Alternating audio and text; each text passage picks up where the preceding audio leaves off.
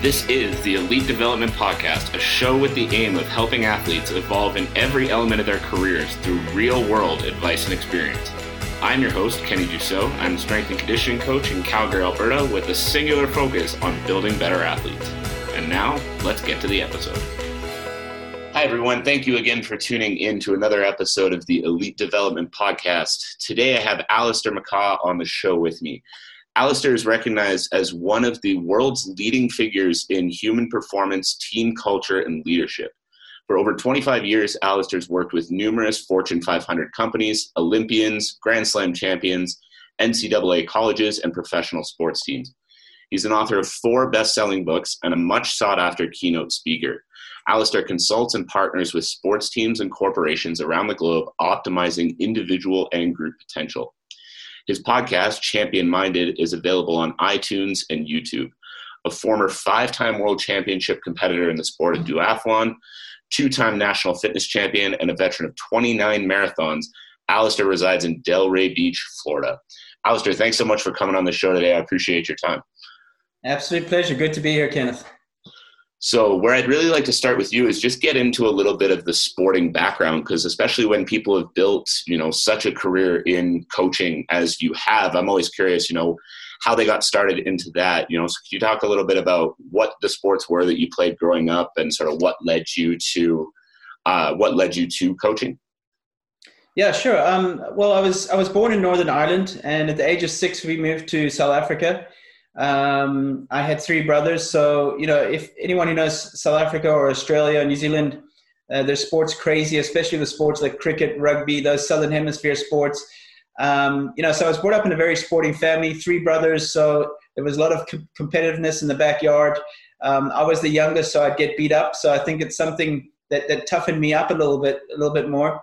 You'll usually find that in certain families where the youngest was actually the one that went on to be better in sports because they were competing against their older brothers and sisters. That's actually something that's true in a case study, is that a lot of the times the youngest is the one that does the best because they've learned from the mistakes of the brothers and sisters. And if the parents were coaching as well, then, the experiments would be the first 2 kids and then the next one would be the successful one. I'm a younger sibling too, so I like that theory. I'm gonna stick with it. yeah, but it's a proven study. Yeah. So in South Africa, obviously the weather's always good.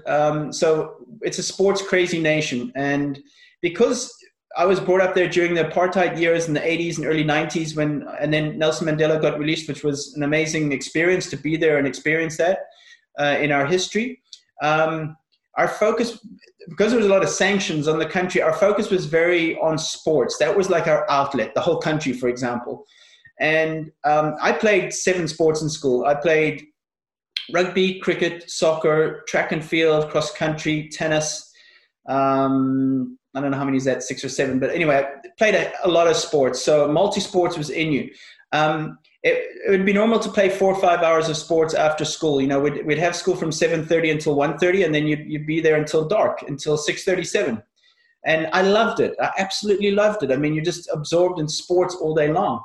So very fortunate to be brought up with that. Wanted to be a professional tennis player, got to a pretty good level by the age of 13, 14. I was just outside the top 10 in the country in my age group. However, we couldn't afford the coaching. And when you get to a certain level in sports, it requires better coaching, better facilities, travel, and we just couldn't afford that. So I quit tennis because, I'd end up with, rackets with no strings in them because we couldn't afford to put new strings in them, for example. Even a side story is, there's a will. How does it go? There's a will, there's a way. I would actually sit alongside tennis courts and listen to the coaches working with players, and I'd steal that information and go work on something that coach had just been telling that kid, for example. So if it was make a C shape on your forehand, I'd go, okay, C shape on your forehand. I'd go down to the wall at the bottom court and I'd hit forehands with a C shape. So I was stealing coaching information. So maybe that's where it all started. And that was when I was like 10, 11. Maybe I didn't even realize that's where my coaching career started, was stealing information. I think Picasso said that we're all thieves. We steal information all the time. So 14, I quit tennis and I took up a sport thinking, what's not going to cost me much money? Running. Okay, running's good. By the age of 16, I was the 5-kilometer national champion in under 16s. So I ran a time of 15:07 at the age of 16, which is, when I think back about it now, I'm thinking, I can't even break a 20 right now. I got a little bit injured. I mean, I would train insane. I would train 4 or 5 hours a day. Nobody needed to ask me. I didn't have a coach. My parents were never pushy. They would just say, whatever makes you happy. So I was self-driven. And I got a little bit injured, and somebody said to me, why don't you just borrow my bike and just keep fit? And I said, okay, that's a good idea. Got hooked on that. That's where I got into triathlon. Did a few team triathlons. I thought, I like this. Wasn't a good swimmer. Took up duathlon. And I had a pretty good career, 5 world championships, for example. But getting back to my coaching career, I think it all started in the gyms. I had jobs from an early age, delivering newspapers, I flipped burgers, everything at 14, 15. There was a gym that was above the restaurant that I waitered in. And I asked the owner, look, I can't pay for a membership, but I'll do jobs for you. And he said, sure, you can start by cleaning the locker rooms, the dressing rooms. I said, sure. No job was too small for me. And again, where there's a will, there's a way. If it's going to pay for my gym contract, great. Because that was a luxury back then. I mean, having a gym contract. Yeah. And, that's another thing, is that gyms haven't changed in terms of pricing for many years. Do you know that? I mean, memberships are still pretty much the same. It was expensive back then. So now it's reasonable because it's so competitive. But that's how I started. I would work out before the gym would open, which was like 4 a.m. in the morning. And then I thought to myself, why don't I do a fitness trainer course? And I did. And I think it was, I can't remember who it was through. It was, this is 25, 30 years ago. And I thought, I like this. Started as a fitness trainer. By the age of 21, I was managing a gym that had 7,000 members. It was owned by Richard Branson of Virgin. So he opened up some gyms in South Africa. So I already had, I would say I was pretty mature by 21 to manage a gym of, I think we had 42 staff and, like I said, 7,000 members. Of course, I had a great assistant manager who I leaned on a lot. He was fantastic, so a lot of credit to him. So I had some good mentors without even realizing it. Got into personal training at around the age of 22, 23. I had the market of the sports celebrities in South Africa. I had the Miss Universe. I had Miss South Africa pageant competitors, beauty queens, CEOs. I mean, this is all before the age of 26, 27. And, I wasn't good in school. I never went to college. I just had an insane work ethic and an insane drive to be really, really good in something. So that's a little bit of my history of the sports and how I got into the gym industry. Yeah. And I mean, I think the insane work ethic is evident just from, being 10, 11 years old, spending time by the tennis court, stealing info from, coaches and going and putting the time and the work into yourself. And then obviously in your career, like, it's developed quite a long ways since, that time 25 years ago. But what I noticed when I follow you is you've got a very different mindset to a lot of strength and conditioning coaches out there, where it's about so much more than just the sets and the reps. You're not, just prescribing the quote unquote perfect program. When I look at what you do, it's so much more about relationships. It's so much more about, understanding the athlete on a deeper level. Can you talk a little bit about, how that mindset came to be with you within your coaching? What drew you away from simply the sets and the reps and more into that personal side of it? I think that's a great question. I think, my first book, 7 Keys to Being a Great Coach. Now, if you were to say, what are the qualities of a great coach? You could think of 50 things, right? You'd think of, everything, time management, honesty, competence, all these things. But, the 7 keys, one of them was interpersonal skills. I think it's key number 5. I should know, I wrote the book. Interpersonal skills, the ability to get along with others, the ability to have chemistry in a team, the ability to, your best ability is your likability. And I find, in the gym world, it's very competitive, but there's almost sometimes a nastiness, a competitiveness of people under one roof, which is just wrong. That just creates a poor culture where, yes, you're competing against another trainer for a client, but, if you're just simply a nicer person, you'll probably get more clients. There's an observation I had when I lived in Tampa a few years ago, and I joined a gym, not to work, but to be anonymous and just be there to work out for myself. And I was almost like a fly on the wall. And I would always just watch trainers, and there was maybe 10 trainers there. And I had a look at their resumes on the wall. You know how it goes, their qualifications and a little bit about them.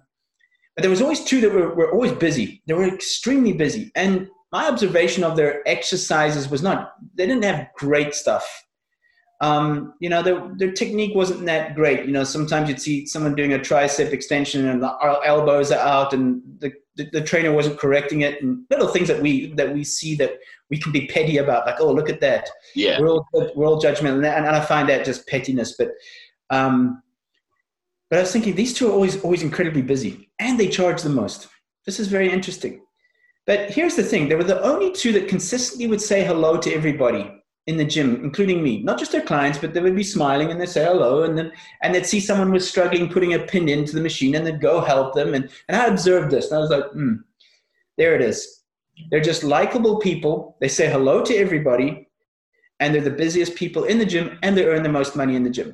Now you've got their Muscle Mike over there in his vest. You've got all these great looking trainers, but they're not as busy. And it came down to that they weren't just as friendly as these other two. And it was a very simple observation. Now, I have a massive amount of gratitude for certain mentors in my life, some who I've not even met, because now we have mentors on social media. I have mentors on social media that I follow, like you, probably on Twitter, and that we don't know them personally, but we love their ideas, their philosophies, and we go, that's mentorship. Of course. Well, you don't have to have a guru sitting next to you to have a mentor. Mentorship is information and following somebody where you go, I like that. Maybe you can't have dialogue with them, but when it comes to the S&C industry, the sports performance industry, for me, Mark Verstegen, Michael Boyle, Anthony Rena, of course, of Strength Podcast as well. Those have been massive influences for me. The information they've given. I love Michael's mindset. Also, I just love that he says, just don't take yourself so seriously. When you're younger, you're trying to be the guy or the girl. And then, of course, Mark Verstegen was a pioneer. I mean, started with Athletes Performance. Actually, he was down here in IMG back in the 90s. Worked with a few players, professional athletes that I eventually worked with. So I got to learn, about Mark as well. And I always had massive respect. Mary Pierce, who was a Grand Slam tennis champion. She was actually born in Canada, but she played for France. She worked with Mark, and then she worked with me. So, just great influences. It's so important to have good mentors. And like I said, you don't have to know them personally. Yeah, absolutely. I mean, speaking of that, like, you're someone that I've been following for a number of years since reading your book, 7 Keys to Being a Great Coach. It was my old roommate that had your book, and I ended up, grabbing it from him and reading through that. And it really did help shift my perspective on how to approach coaching as well, because there's, like I said, there's so much in that book just about, the things beyond the programming, because I think so many coaches in our industry think that, hey, if I have the best program, if I know the most information, then clients are just going to flock to me. But as you said, clients are likely going to be more likely to flock to somebody who they feel good around, they feel comfortable with, they want to, talk more with, and just developing the relationship side of it more so than simply perfect programming and always being the guy who knows everything. Because if you know anything from being in this industry, it's that we never know everything. No, and with age, that's what you discover is the more you think you know, the more you don't know. But one of the key things is make every person that comes in front of you feel like the most special person in the world. And it's very, very easy. You don't have to be false about it, but just find things you can compliment on. You don't have to, like I said, you don't have to be cheesy and overdoing it, but just everybody loves a good compliment. It could be something about your clothes or your hair or just your energy, your radiation. You tell them that makes a person feel incredible and they want to be around you. But getting back to one thing I loved from Michael Boyle, I actually attended one of his courses in Dublin, Ireland. out of all places. It's easier to probably go to Boston or Orlando or somewhere to see him. But I thought, let me go across to Ireland. I'll go visit my gran, who just turned 93 yesterday. Oh, wow. And while I'm there, Michael Boyle's got a seminar down in Dublin. And there was one particular slide. Now, he spoke for 8 hours, straight. I mean, there was a short break in between, but 8 hours straight. I know what that's like. Believe me, you lose your voice. And he just has so much information. And he said, do you want to know what the most important certification in S&C is? And I was like, most important certification. I'm thinking all these fancy. He says, It's a CNP. I'm like, a CNP? He said, yeah, a certified nice person. I love that, because I could just see it too, sitting in the crowd thinking, okay, like, is it the CSCS? Is it this? Is it that? Nope, that makes perfect sense. Yeah. And now can you talk a little bit about, now we've talked a little bit about the evolution, but what's sort of the balance in your career right now? How do you sort of spend your days? Obviously, COVID time is a little bit different than most times through the year, but could you talk a little the balance between how much coaching do you do, how much speaking, things like that? Yeah, to be honest with you, I'm not so much hands-on anymore, not just this year, but years before. You might have seen, if you've followed me, my career has evolved with regards to S&C, coaching, into team culture, into leadership. Obviously, my last book was about winning attitude and mindset, which can be used in any spectrum in life or sports. But I've evolved a little bit that way. I still work with a few athletes on a consultancy basis. I'm not actually in the gym so much as more. Now and then, like for example, December, I'd go to Bangkok, Thailand to work with a professional tennis player from Korea who's one of the top in the world. I would still do those because I obviously still love it. Excuse me. But I would say 80% of my time is really, not this year, but was spent on the road, visiting colleges, working with athletic teams, working with the S&C, or going to professional sports teams in Europe, for example. And then I work with some corporates as well. So right now my focus is a lot on high performance, leadership, team culture, which is truly my passion. I just absolutely love it. It's no problem for me just to sit half a day on the computer researching teams and researching leadership and so on and so forth. But definitely, I haven't walked away from S&C or sports performances. It's still a massive thing. But one thing I'm really not as in tune with or focused on is, let's just say, drills and skills and exercises and so on and so forth. So that's definitely one area I'm not as caught up in as at the moment. I was still very big into the fundamentals. If you were to watch a training session of mine, it's still very much fundamentals training. There's nothing fancy. Yeah. Fancy usually ends up injured. Getting back to one thing you said there, people don't come to you for your exercises. They come to you for your energy. Yeah. They've got a choice that they know that, let's just say there's 10 trainers there. They all know their stuff, or should know their stuff. Hopefully. Of how to train somebody. And they all have different styles, but people will come to you for your energy.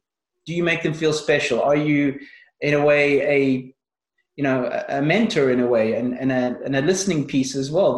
Being a great listener is a massive quality of a trainer. They want to come and they just want to talk and get their stuff out and get your opinion, or maybe not get your opinion, just talk, for example. So I think as trainers, it's very important to remember that session is for them to, if they want to vent, let them vent. If they want to be quiet, they be quiet. You've got to be like a thermometer and feel them, what they want from that session. Maybe they need a pickup. So that's why they'll come back to you. Yeah. They're not really interested in this exercise where you're standing on a Bosu balancing with a teaspoon and with a bungee cord. They're not interested in that stuff. Those are just being a bored trainer trying to find something that's going to, look fancy. Yeah, absolutely. And so getting back to, that team culture side, the thing that you're much more focused on now, I've always found that a really interesting aspect of, coaching, whether in my case, coaching individuals in small groups, or whether you are in a position where you're coaching teams. So beyond those sets and reps and, the exercises and things like that for coaches, what would you say are the most important things for us as coaches to be focused on with any group of athletes, whether it be a team or whether it be, a small group of 2 or 3? Yeah, for sure. I mean, it's important. We get back to interpersonal skills and relationships, is knowing each athlete as a person first. We talk about winning moments. What are winning moments? It's that time where you're walking in the parking lot, or you're having a meal, or you're driving with an athlete to a competition or a gym, whatever, and you're having a one-on-one conversation with them, and you're talking about their family and their whatever they want to talk about, but nothing about sports, for example, or about their training. That's where you build those connections where, they say they don't care how much you know until they know how much you care. So definitely the building of relationships, of getting to know the person in front of you better. You don't even know, let's say you work with a group of kids, what kids are struggling, what kids are going through a very traumatic time. There could be violence at home. There could be all these things, and you are their refuge. They're coming to get out of that. And now if you're tough on them, now they're getting it from both sides, for example. So we've got to be sympathetic, empathetic to that, and really understand that other person of what they need. And I think that's a key area. We call it, empathy, if you like, or good emotional intelligence. If someone always asks me, what book do you recommend? And there's hundreds of books that are great. One of them would definitely be on emotional intelligence, the ability to understand yourself, your personal competence, and the ability to understand others, your social competence. That will get you much further than the certificates on your wall. Yeah, absolutely. And one of the things I really wanted to get into with you was one of your other books. Now, of course, the title's slipping my mind, but Building the Championship Mindset. Champion-minded, that's the one. I knew it was something like that, but from my own perspective as a coach, there's a lot about what you do that I try to implement into my own day-to-day, but from the perspective of an athlete, like I mentioned before we turned on the recording, one of the real goals of this show that I'm trying to get into is what it takes beyond simply the skill of the game to develop these top-level athletes. Because what I know I've run into, and I'm sure so many other coaches out there do as well, is kids that come in and they want to be at the top. They want to be, the best in the world at their sport, but then they have no concept beyond just playing their sport a lot, what it takes to actually get there. And so when it comes to the mindset side, the mental side, I think this is something that gets so easily overlooked among coaches and athletes alike. Can you talk a little bit about, Champion-minded, what sort of went into that book, and then what people can do to implement some of those strategies into their lives as well? Yeah, sure. Champion-minded, which is creating excellence in sports and in life. So a lot of the book is around about what sports can teach us and the benefits of that. It was written in a format that's very easy to read, especially for today's generation. Each chapter is, no more than a 3-minute read. So that's why it's been, I think, very, very successful, is because coaches or parents can get their kid this book and say, just read a chapter a day. And look at 2 pages. Okay, that's doable. 3 pages, that's doable. I don't have to read a whole book. Yeah. And bite-sized information. So the structure has been has been designed with keeping in mind how today's generation are learning. Very quick information. Don't go on and on and on. When I was a kid, I was very interested in improvement and the mindset and so on in my sports, because I was trying to find every edge. But I could never find books that were easy to read. Maybe that's something about my academic side, but it was always, I'm not really interested in the left side of the brain. I want to know what I do when I feel pressure, what I do when I have nerves, what I do when my opponent cheats, what should I eat, what is a champion lifestyle. I wanted to know that stuff. I wasn't interested in like I said, like science as such, even though it's important. I just wanted practical things to do when I'm in competition.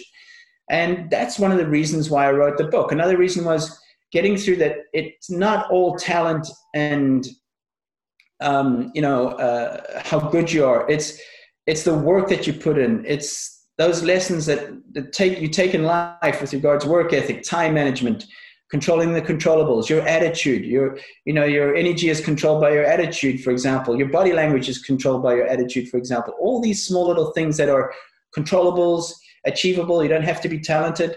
You maximize those, become the best in the things that require no talent, so to say. We see the brilliance of a Tom Brady or a Ronaldo or a Roger Federer or Serena, and we think, wow, they're just talented. They're just brilliant. Yeah, of course, you've got to have some genetics. Let's not kid each other, but they're simply people that have spent more time developing their craft. Serena lives 20 minutes from me. I know her coach very well as well, and she's still putting in 3-4 hour days on the tennis court. Even with having a family now and stuff. So don't think they just wake up and they're just good. You know what I mean? Tom Brady is still working as hard as he did. It's these elite athletes that you see how they live like champions. That's really what Champion Minded is about. It's a lifestyle, the way you act, the way you think, the way you look, the way you practice, the way you compete. And the biggest word of all, which is the eighth component of being Champion Minded, is commitment. What is commitment? It's doing what you said you would after the mood has left you. Yeah, I think that's an extremely important element of it. And so for those kids that maybe are, a little bit younger right now and have the goals of, being the next Tom Brady, being the next Serena Williams, or whatever athlete that is that they're sitting there idolizing. One thing that I know I've had discussions with athletes and with parents alike about is kids having the time to just be a kid. And, I understand that on the surface, that feeling, but at the same time, the way I look at it is if you want to live that lifestyle of, that Tom Brady, that Serena Williams, there's no better time to start that commitment than right now. Can you talk a little bit about, what are your thoughts with how early should kids be trying to develop some of these traits, and what are some good places for kids to start when they're at a younger age? What's a good place to start with those commitments and with that, developing that championship mindset? Yeah, I'm sure you've seen the triangle, the coach, parent, athlete. And I always say it's coach driven. I don't believe that. I believe it's athlete driven, coach led, and the parent supports, of course, which is important. Of course, it means transportation, financial, emotional support, etc. So, it's important that each one has a defined role, but,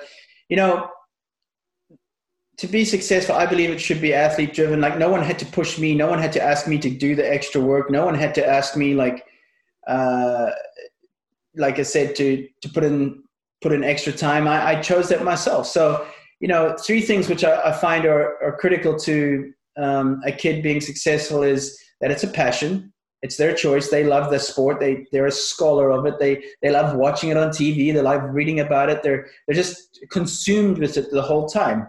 The second one is hunger to succeed. How hungry are you to succeed? Because that will determine if you get up at 5 o'clock or not, or you sleep in, or you're willing to stay in the rain afterwards and practice your free kicks or your throws or whatever it may be. Are you willing to do that without someone asking you to do it? And the third one is of course, self-discipline. The self-discipline to do those things as well. So passion, you must love it. Hunger, your desire to succeed, and self-discipline of doing the things that others don't feel like doing or want to do. That is what success comes down to, is doing the things that you don't really feel like doing, but you do them and you do them well. And that's what determines the good from the great. Another thing as well is consistency. Is, the average do it sometimes, the good do it most of the time, the great do it all of the time. They're consistent on a daily basis. So, but definitely the bottom line is love for what you do, because you're not going to get better at something you don't enjoy doing. Yeah. We see so many kids, especially here in Florida, where there's a lot of academies and there's a lot of, sports places like golf and tennis and so on. And, they're good. They're 12, 13, 14, they're national level, but you can see some of them they absolutely hate it because they maybe get a lot of pressure at home and the parents never stop talking about it. And the kid is just all about results. And then they quit at 15, 16, and they go do something else. And it's just, it's a pity because they've been pushed too far, Yeah. Well, I couldn't agree more. I think the athlete-driven aspect of it is extremely important. Like if the athlete's not into it, then the parents are only going to be able to push them so far, or a coach is only going to be able to push them so far. But with that self-discipline, the hunger, all of those elements you were just talking about, do you find that these are something that kids just have, or do you find these are things that at a younger age you can start to develop in yourself if maybe you want that end goal, but that self-discipline doesn't come super naturally? Is there things that kids can be working on to develop that within themselves as well? Talking about like more like the passion that they grow to love it more. Is that what you're asking? The passion, but also the discipline. So if they love the sport, but maybe the discipline to, be at training more, do the extra practice and things like that doesn't come as naturally. Is that a habit you find can be developed? Absolutely. And that all starts in the home. Behavior starts in the home. Self-discipline starts in the home. You can't expect as a coach not to change a kid because, what goes on in the home, for example, that's their foundation. Those are their beliefs as well, or their values, so to say, even if they don't align with yours. So, it really starts with the parents and the rules or standards that are within the household. Parents can create the right environment for their child to be. Obviously, the goal of every parent is to have a child that should be a good adult, a good human being when they're an adult. I think that should be the goal. Sport and career comes after that, I believe. So, it all starts there. It's what goes on at home and how they're brought up. On my podcast a few weeks ago with Mike Boyle, actually, I had a question for him with regards, a parent comes to you and say, how do I get my kid more tougher? Or how do I develop more grit and resilience with my kid? And Michael just said, well, there probably needs to be more discipline at home, so I buy into that 100%. Yeah. And for parents as well, because as much as with this show, I am trying to talk to athletes, I think, like you said, there's a lot of people involved in developing that athlete, and parents are clearly a huge element of that, especially early on. What kind of things would you recommend for parents if they're trying to support their kid, but, they want to be hands-on and they want to develop them this way or that way? What would be your best advice for parents as far as, developing that good adult or developing, in the end, potentially that good athlete or whatever that kid ends up doing? Yeah, well, let's put it this way. Parenting is leadership. So, your example is the most powerful form of leadership. So, it's what you're doing as a parent and how you're acting with or reacting to situations, for example. The way you communicate, all these things being brought up in the house. Do we scream at each other? Is that acceptable? So really it starts with the values and the principles of the parents themselves, because like I said, parenting is leadership. So, and they're leading those kids. I mean, those kids, all they really want to do is just please their parents. A 10-year-old, 11-year-old, the parents saying, yeah, he or she wants to be a professional athlete. Well, really, does the kid really want to be? Or is that just something the parents just, put in their mind, and that's what they want their kid to be, for example? Like they said, like a quote I put out the other day, if I can remember it, there's a difference between wanting your kid to be the best and wanting the best for your kid. And yes, it's great if your kid goes on to be a professional or whatever, fantastic. But at what cost? So it's very difficult to have those conversations with a parent as a coach. You can't tell them how they're going to run their household or what their standards and things should be. So what you get arriving at your practice is a product of what goes on at home. Yeah. And then, so, as you said, we can't sit there and tell anybody how to run their household, because clearly that's far out of our place. But if we do have an athlete that, you're working with that maybe doesn't have that great example at home or that great support system at home, but does have the drive, what do you think are the most important things now for coaches to be doing to, help pull this athlete in the right direction, despite what might be going on in the rest of their lives? Well, it's very important to make it clear from the beginning, from session one, is that, you might have your rules and standards at home, but these are the rules and standards of our academy or my training session, for example. And that is, it could be anything. It could be the standards you have is being on time, the way we talk to each other, we don't interrupt, dress code, helping pick up equipment without having to be asked. You can have, all these standards, for example, but those are the standards in your gym or your facility or whatever it may be. Okay. That's how it works here. It might work like that at home where you don't have to wash the dishes or do anything, but here we all help each other. That's our standards here. These are our standards of excellence, so to say. So, and then of course, the human connection, being the example. So maybe let's just say their parents aren't a great example, or they come from a broken home, or they come from trauma, for example. And like I said, they're coming to you as refuge, is that they're maybe learning a lot of things from you, or they see you as a father figure or a mother figure, for example. I know a lot of coaches in college that have become a father figure or a mother figure to an athlete who maybe hasn't come from such a good background. And, for me, that's what coaching is all about, is how will you be remembered? What person were you? What legacy will you leave as a person? Again, people don't care how much you know until how much you care. So as coaches, we're given a very privileged platform that we shouldn't waste, is that we can change lives. Be a good person. Think about the other person. Have empathy, because we don't know what they're going through. Yeah, I mean, I love that. Even just when you say, that privileged platform as coaches, like it gives me goosebumps. It's just such a nice feeling to know that, yeah, you are in a position where you can change the course of an athlete's life. And one thing somebody is taking time out of their day to come and see you and paying you for it.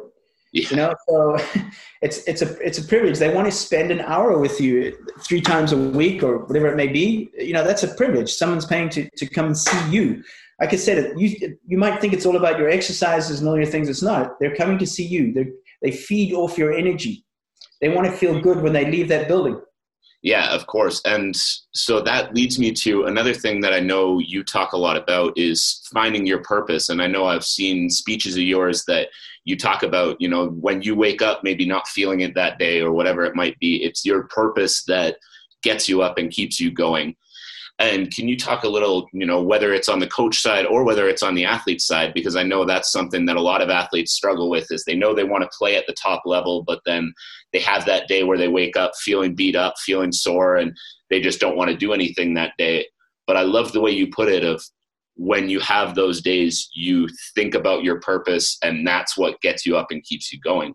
What went into finding that purpose for you, or creating that purpose for you, and how can other people replicate the success that's brought you? Yeah, sure. And I'm like anyone else. There'll be mornings I wake up and I don't feel like doing what I need to do or have to do, but there's a way you build grit and resilience, is doing the things you don't really feel like doing. My first act of discipline in the day is making my bed. In fact, let me put it this way. The first thing I think of when I wake up is 2 things I'm grateful for. And that's every single morning. And that's become a habit. So I wake up and the first 2 things I think about is, what I'm grateful for. That's a great way to wake up. Then wake up and go, oh, it's raining, or looking out the window or whatever. So start the day with gratitude. I make my bed, which is the first act of discipline, is the general, I can't remember his name. He has a great YouTube thing on that, General McCracken, is it, or something? And he's got a book called Make Your Bed. So I believe in that, is that I'm doing something that I don't really feel like doing, is making my bed. It's easy just to leave it, but I make my bed. Okay, good. Gratitude, discipline. We've started our day and we're not even 2 minutes into it yet. That's the way I want to start. Maybe I'm feeling tired. Maybe I'm not up to it. But then I think to myself, you know what? Today I get another opportunity to add value to the world. And that's a massive part of my purpose and my vision, is to inspire as many people as possible, to help others realize their purpose in life as well. And, it really comes down to the concept of Ikigai, which is a Japanese concept. I think you spell it Ikigu, Y-U, I think it is, Ikigai. I'm probably way off there. Well, let's look it up after. Yeah, it's about your passion. It's about your purpose. It's about something you do that if you didn't get paid for it, that you'd still do it with pleasure, for example. It's something that adds value to the world. And when you find that, there's a great diagram. If you just Google Ikigai, you'll see the diagram there. When I look at that diagram, I know I'm on the right track of what I should be doing and what I am doing. And that's very much aligned to my purpose, is add value to the lives of others, inspire others to their own greatness, to their own excellence. And, that doesn't have to be massive. It can be achieve these 3 things each day. Repeat, repeat, repeat. That's where excellence comes along, is consistency of just doing the small little things very well every single day. That's what it comes down to. It's not these massive things that you think like, well, excellence is winning the Super Bowl and excellence is this massive thing over here. It's not. Excellence is achieving small little goals daily. And so for anybody that's listening to that now, for, those younger athletes, again, that are maybe thinking about these things for the first time, what would you say is a good way for them to, develop those daily habits, or to start, figure out what those habits can be for them that can help them achieve the things they want to over time? Well, that's where I think a coach or a parent comes in, is where they help them structure their day more. They need to achieve certain goals. For example, their homework needs to be complete. Their a training session, for example, maybe a nap before training. Those are small little things they need to achieve each day. And obviously, time management. If your gym is 10 minutes away from you, don't leave 10 minutes before. Leave 25 minutes before. Get there with 10, 15 minutes in hand. Or there could have been an accident on the way there, which makes you late, for example. So these are little things. What high performance is planning ahead. Time management is a massive one. Rather be well before time than be on time. So these are our habits of excellence that people just think, that's like, that's not really that important. Really being coachable, ask questions, ask your coaches questions. Don't just wait for feedback. Be curious, be skeptical about things and ask, why do we do it this way? And so on and so forth, So those are little ways you can improve yourself and improve high performance. I love that you said that, because honestly, that's one of my absolute favorite things, is when I have an athlete come to me and say, well, why do we do this exercise like this? Or, what's the purpose of this exercise? And I find so often it almost catches me by surprise, because it doesn't happen nearly as often as I would hope. But, obviously it keeps me on my toes, because I know that everything that I have my athletes doing, they needs to have a purpose behind it. But it's so great when I hear them also questioning, what is this going to do for me? How is this going to help me when I'm back in sport? And I love that attitude, because it is showing a little bit more of accountability as well, right? You're not just doing what you're told. You want to understand why you're doing what you're told. And then once it's that much easier to really give it 100%. Exactly. No, you're spot on there. And we as coaches, that's our role as well, is to provide that information and those things, those tools for them, so to say. Yeah. Yeah. Well, Alistair, I appreciate all the time so far so much. It's been such a pleasure having you on here. Like I've mentioned a couple of times, the goal of this show is to really dig into the behind the scenes of what creates great athletes and also great people, because I think that it is something that, as much as I have my niche that I'm sort of focused on, these are traits that, translate so well across the rest of life as well. And things that, if you are developing these traits for sport, you can carry into whatever it is you choose to do once sports wrap up for you. But I wanted to ask you, before we wrap up, is there anything that you felt we missed? Anything you felt that, you can add on to what we've talked about already in this regard? I think obviously, we're doing this interview during the COVID period in 2020. And who knows, it most likely will continue in 2021. But, the ability to adapt, the most successful people right now, be it in sports, their careers, whatever, are adapting, they're hustling. Just don't sit back and play the victim of things. It's easy for all of us to play the victim right now. Like I said, 80% of my work has been taken away from me this year, but I'm not sitting back and crying over it. I'm hustling, like, what can I do next? I'm adapting to the situation. So if I can just encourage you out there to stay positive, sow seeds. Right now, I'm doing a lot of work that I'm maybe not getting paid for, but I know in the future will pay off. So, don't be discouraged if things aren't happening for you. You're not as busy as you should be right now. Keep planting seeds, build relationships, stay adaptable. Don't play the victim, play the victor. And I can promise you, if you keep sowing these seeds and putting in the work daily, it will pay off. It will pay off. I love that, because, whether it is from a business standpoint, like yourself, or whether it is from an athlete standpoint, because the amount of conversations I had when the original lockdown happened for us back in March, where people were saying, well, I don't have access to a gym, so I can't do anything. And then, we would sort of figure out that, hey, even if you've just got a few things around your house, you can do something. It might not be ideal. It might not be the training program you thought you were going to be on this off season, but there's always something to be done if, as you said, and as you've said before, where there's a will, there's a way. Absolutely. Yeah. If you want it bad enough, you'll make it happen. I believe that. So I love it, man. So again, thank you so much for all the time today. I really appreciate it. If there's someone that's looking to get in touch with you, whether it's about something they heard in this interview or just general questions for you about, what it is that you do, what would be the best way for them to go about that? Well, as you know, I'm pretty active on Twitter, at Alistair McCall. That's my favorite social media platform. Instagram, Be Champion Minded. I have a Facebook page, Alistair McCall page. Or you can also go to my website, alistairmccall.com. On there, you'll find information, you'll find resources, and my podcast. So those are probably the best mediums. And I can absolutely vouch for your Instagram, Twitter, and the podcast. So, if you are out there and you aren't following Alistair already, please do yourself a favor if you're trying to move forward, whether it's in a coaching career, whether it's in a sport career, whatever else. This guy's putting out so much great stuff all the time. So, Alistair, I really appreciate you. You've helped me more than you could possibly know within my own career. And for anyone else out there, please go give this guy a follow. You will absolutely benefit from it. So for anybody else out there listening, this has been the Elite Development Podcast with Kenny Dussault and Alistair McCall. Thank you again for tuning in to another episode of the Elite Development Podcast. If you enjoyed the episode, I would greatly appreciate if you subscribed and left a review for the show. As well, I would love to hear what your biggest takeaways were from the episode. My contact info is linked below. Send me a message and let me know what you thought. As always, I'm your host, Kenny Dussault. Thank you again, and see you next time.